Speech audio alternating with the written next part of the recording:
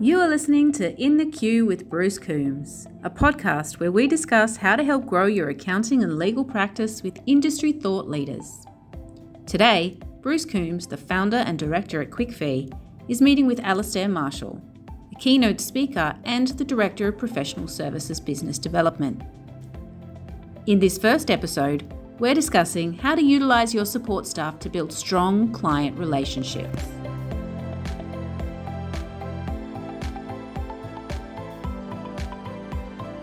It's interesting. I think if I was to ask 10 accountants and lawyers randomly, what makes your firm different? They'd probably use the word service. In fact, I reckon if I asked most SME owners, it's our service. If you then said, what does service mean to your clients? Oh, well, they come to the office and we serve them. Now, that's not service, right? If you look at a client of Gucci and a customer of Walmart, they're not even anywhere near the same person. But Walmart serves in the way they serve, consistent low prices with a wide range in one location. Gucci serves the way they serve, a small number of extremely high-value products that make you different when you go out. Thinking about a law firm then, what do you find when it talks about service and how they differentiate around service? Interesting question, and we could spend hours on this.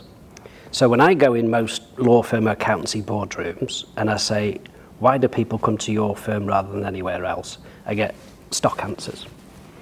So I get the quality of our work, and I go, well, I'd expect you to say that, but you don't measure it, so how do I know? I expect you to say it's good. I get the quality of our staff is superior, and I go, well, I don't meet many managing partners who tell me his staff's terrible. I've only had it happen once, with a drunken managing partner at a conference, but he shall remain nameless. And the ubiquitous, our service is better.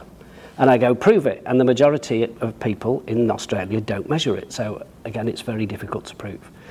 So service looks different to different people. So 10 or 20 years ago, maybe a professional services firm might get compared to other professional services firms. Now it doesn't, because people go to Amazon or they go to Apple. And younger people have been brought up in this instant gratification. They want it now, they want it cheap, if not for free. It's a different thing. So service is, I talk a lot about how you make people feel. Small four-letter word beginning with F. So essentially, people in professional services firms are triage nurses. So people come with legal or financial problems, and your bedside manner on how you deliver these services is huge when it comes to referral. And if you have an ego the size of the Opera House, I'm going to suggest to you that you won't do this well. And that is a challenge with many people.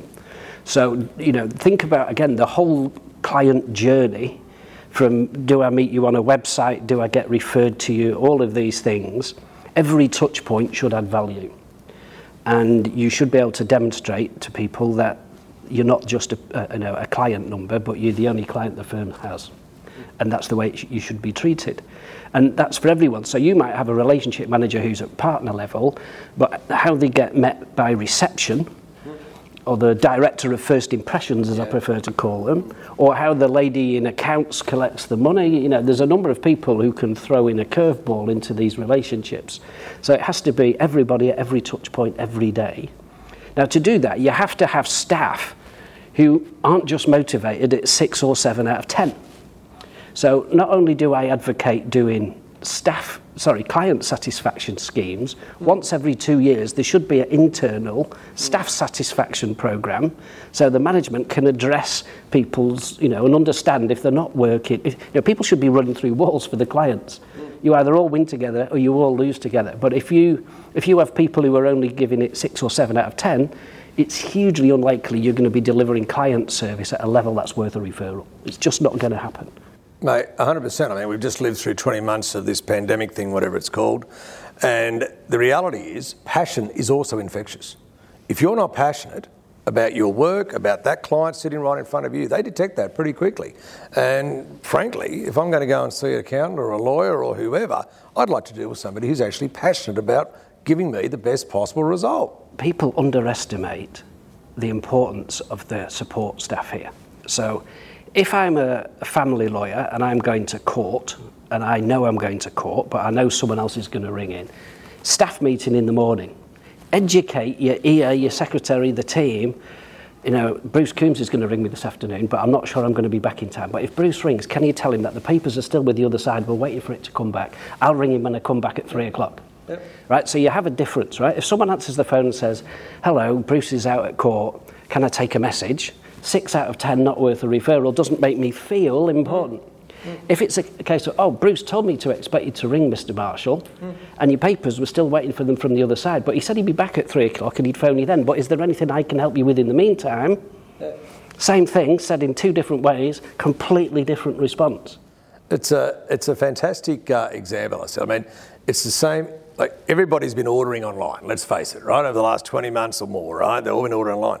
But the sheer simplicity of the tracking system that says, well, your parcel's at the depot, the truck is arriving in an hour, in about 3 hours, it'll be at your house. Make sure you're home. A tracking system that simply says, well, your matter is in the hands of the other side. There's nothing more we can do until the other side responds. Right? How good is that, right? It's. I think a lot of clients of professional service firms, they don't know the profession. That's why they're engaging the professional. So they don't understand the process as well as a professional does. So make it a little bit less invisible. You know, that service mentality that you talk about. And it's so interesting that the support staff can add so much to that process, and they're in the office. It's perfect. And it's a shame, though, that, again, going back to a cultural thing, you still have this belief of fee earners or fee burners. Oh, it's so wrong. And that's really not good. Yeah, it's not. Everybody's contributing to that result, especially if you've got great support staff. You've actually got more marketing time now. You've got more time to see potential new clients because things are still burning. What would you say? The home fires are burning. You know, it's a good thing. So that brings me to, I guess, within a firm, if not everybody can be involved in bringing in new clients, be involved in speaking at events and marketing, whatever you want to call that, is it okay for people not to be involved in that process but still be recognised as a non-BD partner?